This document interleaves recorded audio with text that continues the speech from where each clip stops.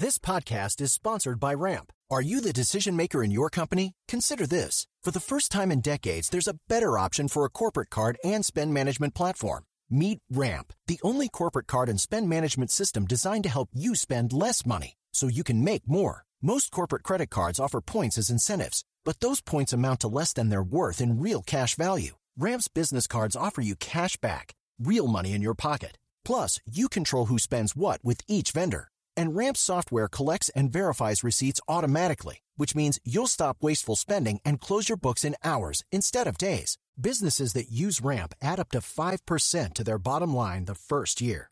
If you're a decision maker, adding Ramp could be one of the best decisions you've ever made.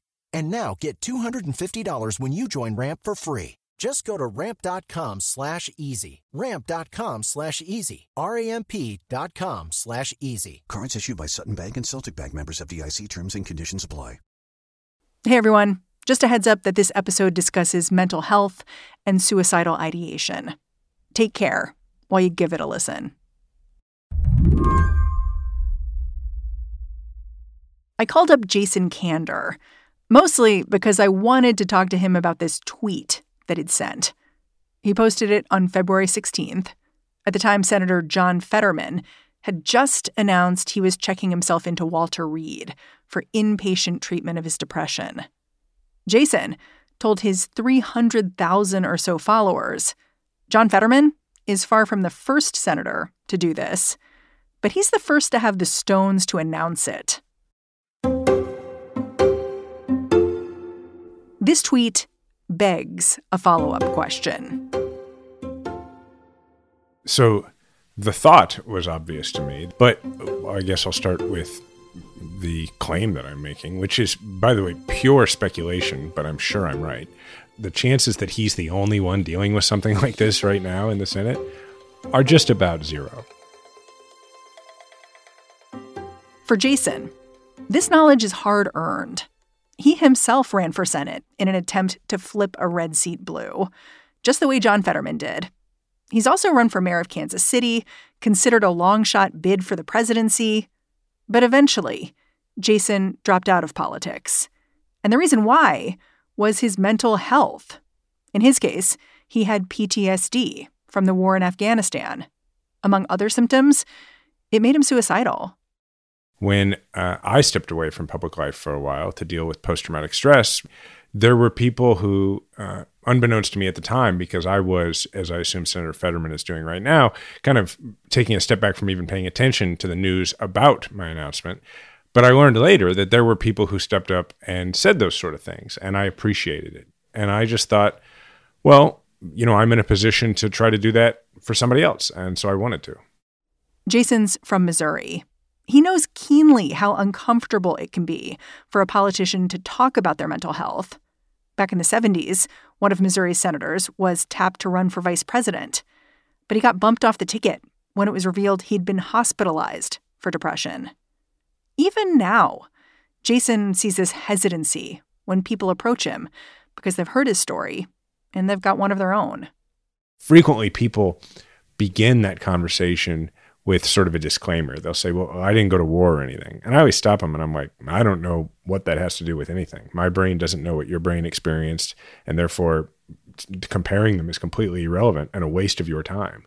And it took me a long time to learn that, and I learned it in therapy because I had spent a lot of time thinking of trauma as a contest and then telling myself, well, I wasn't physically injured over there, and I have friends who were, so who am I to go get help? Jason looks at John Fetterman and he thinks, well, he didn't go to war either, which means maybe this moment is one more step forward for how we talk about mental health and leadership. I hope so.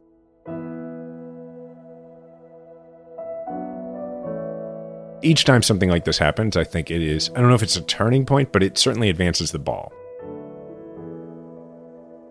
Today on the show, what might lie ahead for John Fetterman from a politician who's been there?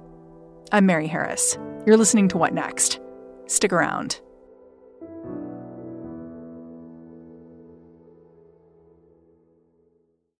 This episode is brought to you by Discover. When it comes to your finances, Discover wants you to know they are the credit card that is always there for you. With 24/7 U.S.-based live customer service, everyone has the option to talk to a real person anytime, day or night. Yep, that means no more waiting for, quote, normal business hours just to get a hold of someone. We are talking real service from real people whenever you need it. Get the customer service you deserve with Discover. Limitations apply. See terms at discover.com/creditcard. Coming soon from Slate Podcasts. So, first it was Dade County. Voters in the Miami area repealed civil rights for gay people by a 2-to-1 margin. In the late 1970s, cities around the country began rolling back anti-discrimination laws that protected gay people. And then it was Wichita, St. Paul, Eugene. Successful campaigns against the gay community, which shocked us all. A state senator from California watched the laws fall and saw an opportunity. Homosexuality is a most repulsive lifestyle. His name was John Briggs, and he wanted to deliver the anti-gay movement its biggest prize yet. California realized that they were coming for us. I'm Christina Cauterucci. This season on Slow Burn, we'll explore how a nationwide backlash against gays and lesbians led to a massive showdown in California. Now it's something called Proposition 6, the Briggs Initiative. It would call for firing any teachers in California who practice homosexuality. Your life as you knew it would be destroyed. We've got to fight back. We can't let this happen in California. The Briggs Initiative would be the first statewide vote on gay rights. Gay rights now! Gay rights! With so much at stake, young people became activists. We were all coming out all day long, every day. And activists became leaders. My name is Harvey Milk, and I'm here to recruit you. Slow Burn, Season 9, Gays Against Briggs. Out May 22nd, wherever you listen. If we lose here, it'll be 50 years before we ever get back up again. Like the drag queens say, take out the earrings, sharpen the nails. There ain't no going back.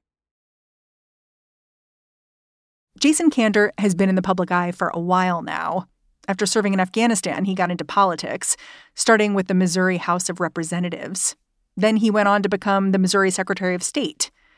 But he started to get real national attention back in 2016. He was running for Senate at the time. It was a real long shot, considering he was taking on an incumbent, Republican Roy Blunt. But he made this ad, and it went viral. I'm Jason Kander, and Senator Blunt has been attacking me on guns. Well, in the Army, I learned how to use and respect my rifle. In Afghanistan... Yeah, so in the ad, I'm blindfolded. I'm assembling... an AR-15, which is basically the exact same rifle as the M4 or M16 that I carried in Afghanistan. And I'm talking about why I support gun control. I also believe in background checks so that terrorists can't get their hands on one of these. I approve this message. And the origin of the ad was that the NRA, I had an F rating from the NRA, and they were spending millions of dollars against me in Missouri, a state that, people like the NRA there. Yeah. I mean, there's a lot of guns here. And I remember I said to my team at one point, I was like, well, I bet I can put a rifle together a lot faster than the other guy. Because, I had lessons and training on it. And so they said, well, can you do it blindfolded? And I was like, well, probably. I'd never done it blindfolded, but I'd cleaned my weapon in the dark a lot. And so that's how we came up with the idea. And then we put it out there. And the idea was for it to be sort of a muscular response. And people loved the ad. It was like this rocket fuel for you as a politician, I felt like. And I'll tell you, Mary, I was nervous about this aspect of it because, as you know, a U.S. Senate campaign like that, it's really two campaigns. You have to run the campaign to get votes in your state, but there's not enough money in Missouri to fund a U.S. Senate campaign on either side by itself. So you also have to run this national campaign that says, I can win, right?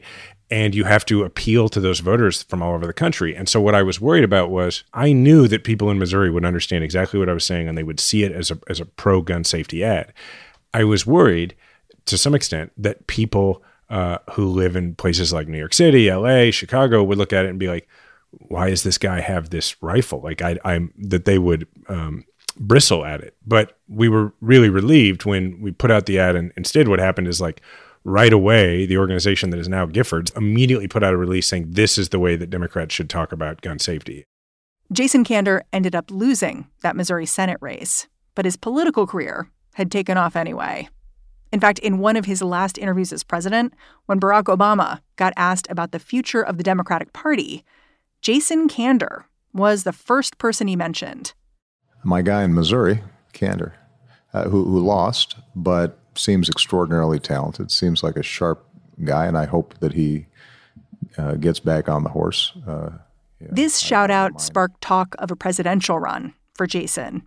It also put him in the same rarefied circles as Senator John Fetterman, both of them anointed with a glowing hope for the Democratic Party. I wish I had gotten treatment prior to entering that arena, because then I think I really would have had fun and enjoyed it. But instead, what was happening for me is that my undiagnosed, unacknowledged PTSD that I was fighting and causing me to have terrible nightmares all night, really get no sleep for about 10 years, be sort of paranoid about being in danger all the time, having my family in danger, and a host of other really fun symptoms. What that meant for me was that it eventually also really affected my self-esteem. And I genuinely believed that I was sort of an irredeemable person, and that the only way to redeem myself was with these accomplishments or by going out and saving the world, basically. So running for office was kind of survival for you. Yeah, like I was fortunate that I had that available to me. I had that in front of me. So one of the other things people come up to me is they'll say, well, unlike you, like I turned to drugs or alcohol. And I'm always like, look, hold on. I'm like, let's not act like I was anything other than lucky that I just had this self-medication opportunity in front of me. I was using that as a salve, as a way to sort of try to argue back against what was happening to my self-esteem, which I had never had problems with prior to, deploying and coming home and it getting worse and worse over time. Despite the fact that he was feeling worse, Jason Kander couldn't stop running for office. After exploring that presidential run, he decided to think smaller. And in 2018, he put his name in as candidate for mayor of Kansas City. It is official. Former Senate candidate Jason Kander is running for Kansas City mayor. His announcement is having an immediate impact on the race. Councilwoman Jolie Justice. It was immediately clear that Jason was the leading candidate in this race.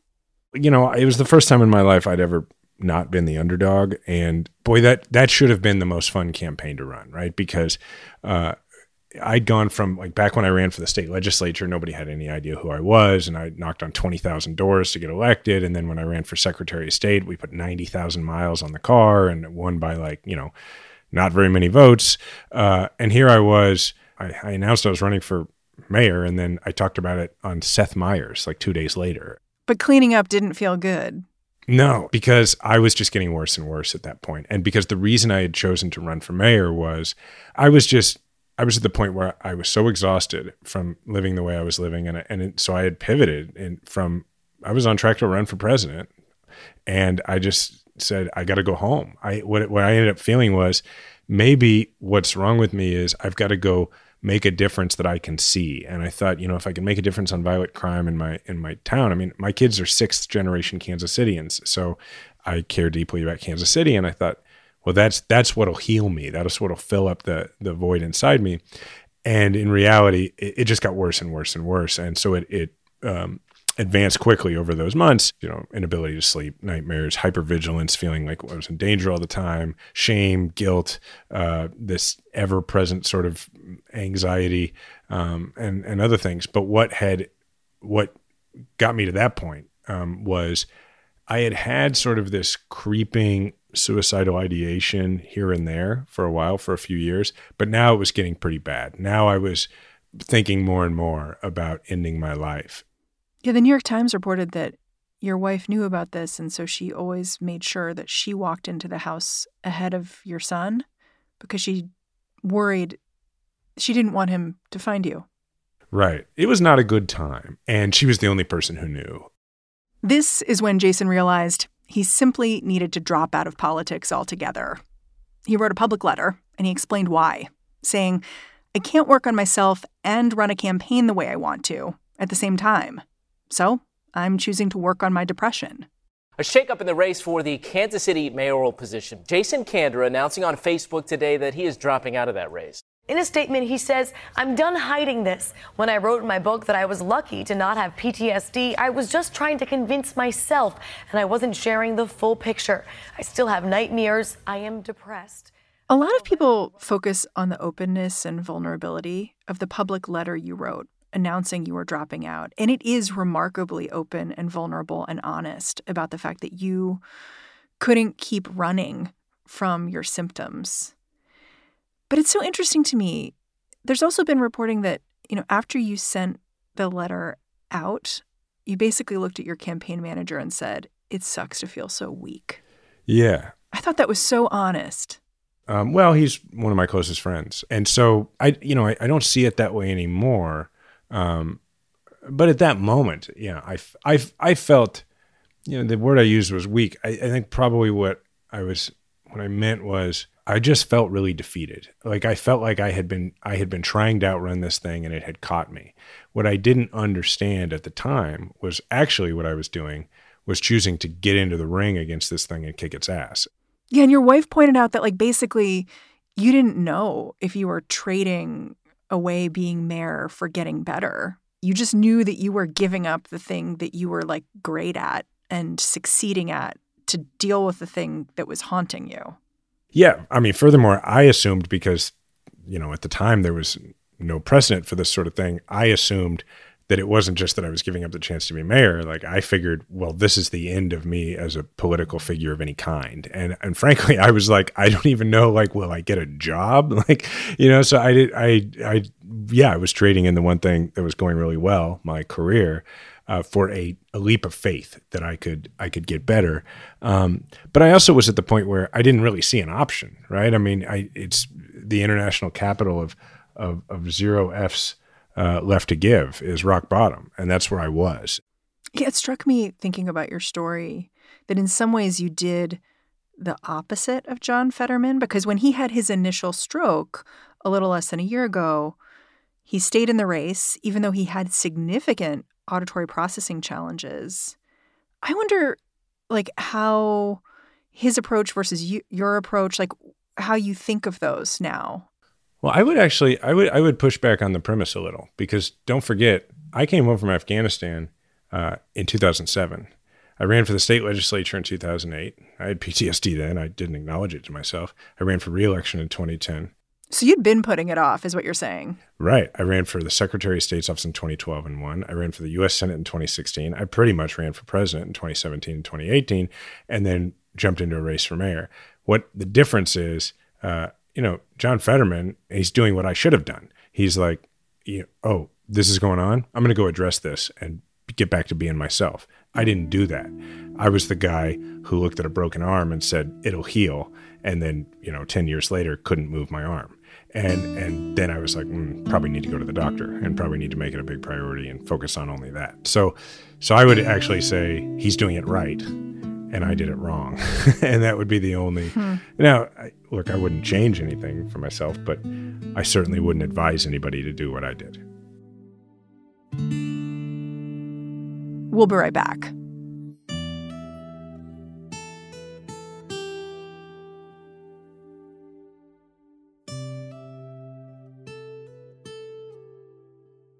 This episode is brought to you by Progressive Insurance. Hey, listeners, whether you love true crime or comedies, celebrity interviews, news, or even motivational speakers, you call the shots on what's in your podcast queue, right? And guess what? Now you can call the shots on your auto insurance, too. Enter the Name Your Price tool from Progressive. The Name Your Price tool puts you in charge of your auto insurance by working just the way it sounds. You tell Progressive how much you want to pay for car insurance. Then they'll show you a variety of coverages that fit within your budget, giving you options. Now, that's something you'll want to press play on. It's easy to start a quote, and you'll be able to choose the best option for you fast. It's just one of the many ways you can save with Progressive Insurance. Quote today at Progressive.com to try the Name Your Price tool for yourself and join over 28 million drivers who trust Progressive. Progressive Casualty Insurance Company and Affiliates. Price and coverage match limited by state law. You said this thing that I thought was so interesting. You said, like, the one place you don't want to be famous is a psych ward.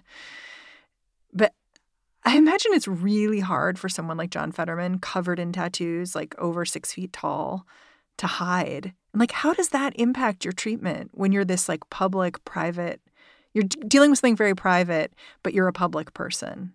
The good thing is, at least most of the clinicians are such professionals that, like, when I still go occasionally for, like, to sit down with my therapist at the VA, and it's very rare that somebody stops me at the VA, like, who works there and is like, can I get a selfie? Like, that doesn't really happen. They're professionals about it. But what is the more interesting, or I don't know, the more difficult challenge is once you've had treatment, or once you've started to get better, the rest of the world just kind of sees you through the last thing they knew.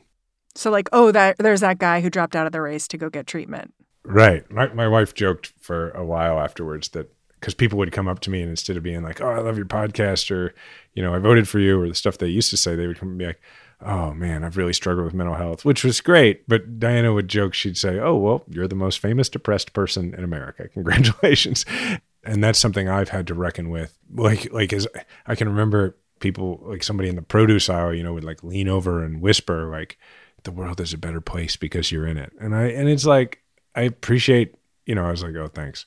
Like, but it's like, I appreciate what you're trying to do there. But like that person felt an obligation to try and convince me in that moment not to kill myself. And I find myself just like consoling that person, like, hey, thanks. I'm actually doing pretty good.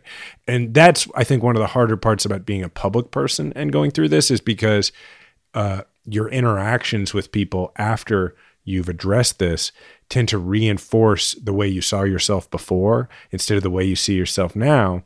And so like for me, in my case, like an advantage I had that Senator Fetterman won't is, I was not in public office, and I wasn't, I took like 8 months out of public life. So like I just wore a hat and grew a beard, and like people either didn't recognize me as much or just thought I looked really unapproachable. So I didn't have those interactions as much.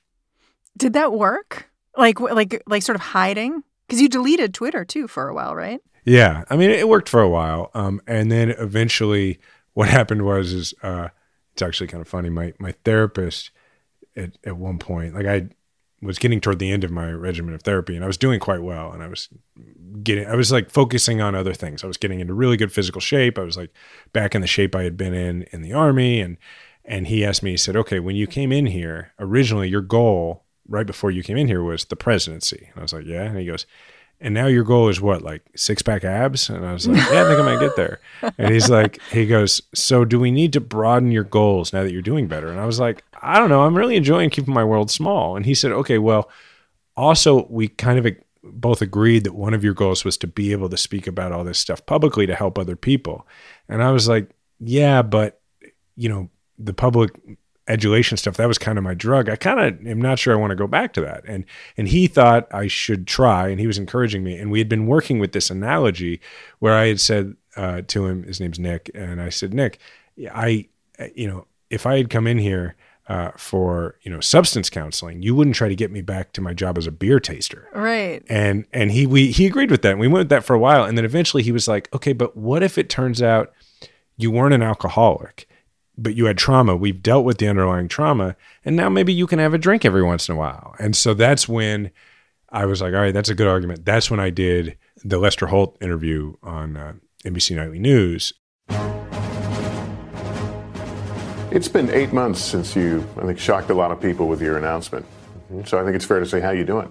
I get that a lot. I appreciate it.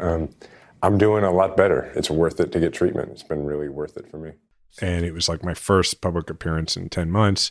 And I remember I knew I was not nervous for the interview. I was nervous for how I would feel after the interview. If I would feel that adrenaline rush that would, make me not have to feel, anything else. And, but I didn't. It ended. And we ended up that night while it was airing, we were in New York for the interview. And while it was airing, my wife and my son and I went out to dinner at a pizza place with friends, and we didn't even watch it. And I didn't go on social media and look at what people said about it. And that's when I was like, okay, I think I'm doing better.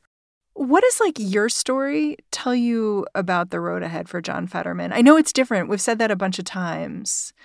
But one thing I'm hearing you say is road's long.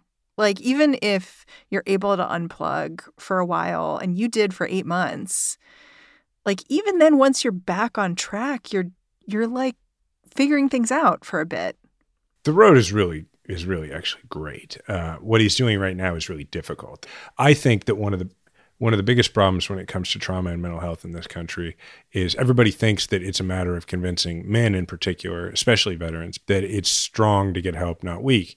And I actually think that the majority of Americans accept that at this point. And it's really more about convincing people that this stuff works. Because, like in my case, I didn't really learn that the majority of people who go to the VA for PTSD treatment actually get to a point where it doesn't disrupt their life anymore at all. I thought that was really rare, because when you think about it, how many portrayals, either in the news or on screen, are there of people with PTSD who have achieved post-traumatic growth?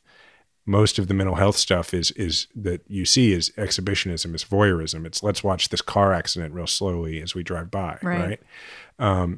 What you don't see are the people who have addressed it and have gotten better. And the truth is that that's what happens the vast majority of the time. So do you say you're cured from your PTSD? No, you don't get cured of PTSD, because PTSD is based on memories. And unless you get rid of the memories, you're not going to get rid of PTSD.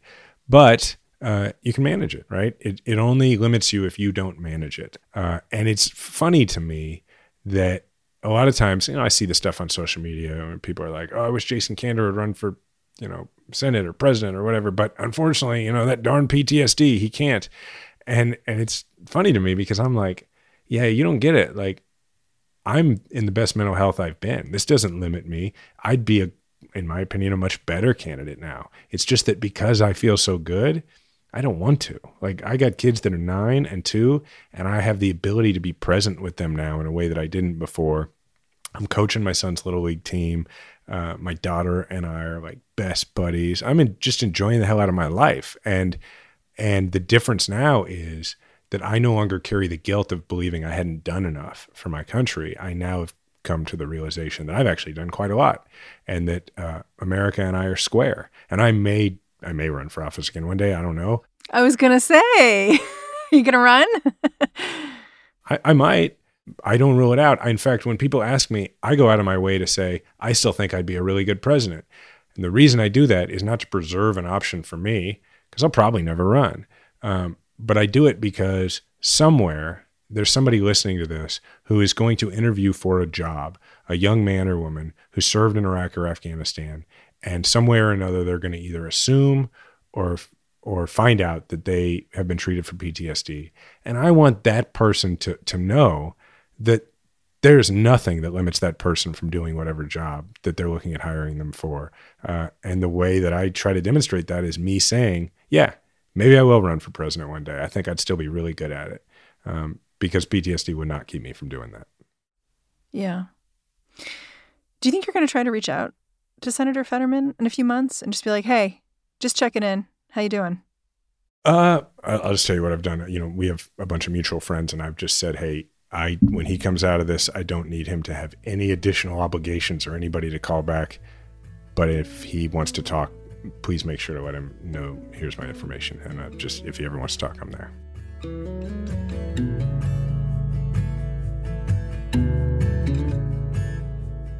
Jason Kander, I'm super grateful for your time. Thanks for coming on the show. Oh, I enjoyed this conversation. Thanks so much for having me. Jason Kander is the president of the National Expansion at Veterans Community Project. He's also the author of Invisible Storm, a soldier's memoir of politics and PTSD. All right, that's the show. If you're a fan of what we're doing here at What Next, the best way to support our work is to join Slate Plus. You can find out how by going on over to slate.com/whatnextplus. What Next is produced by Elena Schwartz, Anna Phillips, Paige Osborne, and Madeline Ducharme. We're getting a ton of support right now from Jared Downing and Laura Spencer. We are led by Alicia Montgomery with a little boost from Susan Matthews. Ben Richmond is the Senior Director of Podcast Operations here at Slate. And I'm Mary Harris. You can go track me down on Twitter, say hello. I'm at Mary's Desk. All right. Thanks for listening. Catch you tomorrow.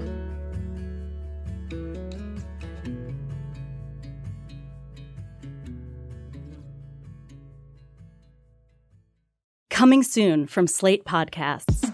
So First it was Dade County. Voters in the Miami area repealed civil rights for gay people by a 2-to-1 margin. In the late 1970s, cities around the country began rolling back anti-discrimination laws that protected gay people. And then it was Wichita, St. Paul, Eugene. Successful campaigns against the gay community, which shocked us all. A state senator from California watched the laws fall and saw an opportunity. Homosexuality is a most repulsive lifestyle. His name was John Briggs, and he wanted to deliver the anti-gay movement its biggest prize yet. California realized that they were coming for us. I'm Christina Cauterucci.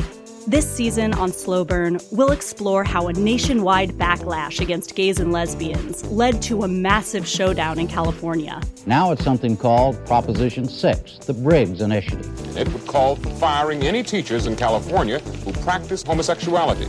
Your life as you knew it would be destroyed. We've got to fight back. We can't let this happen in California. The Briggs Initiative would be the first statewide vote on gay rights. Gay rights now!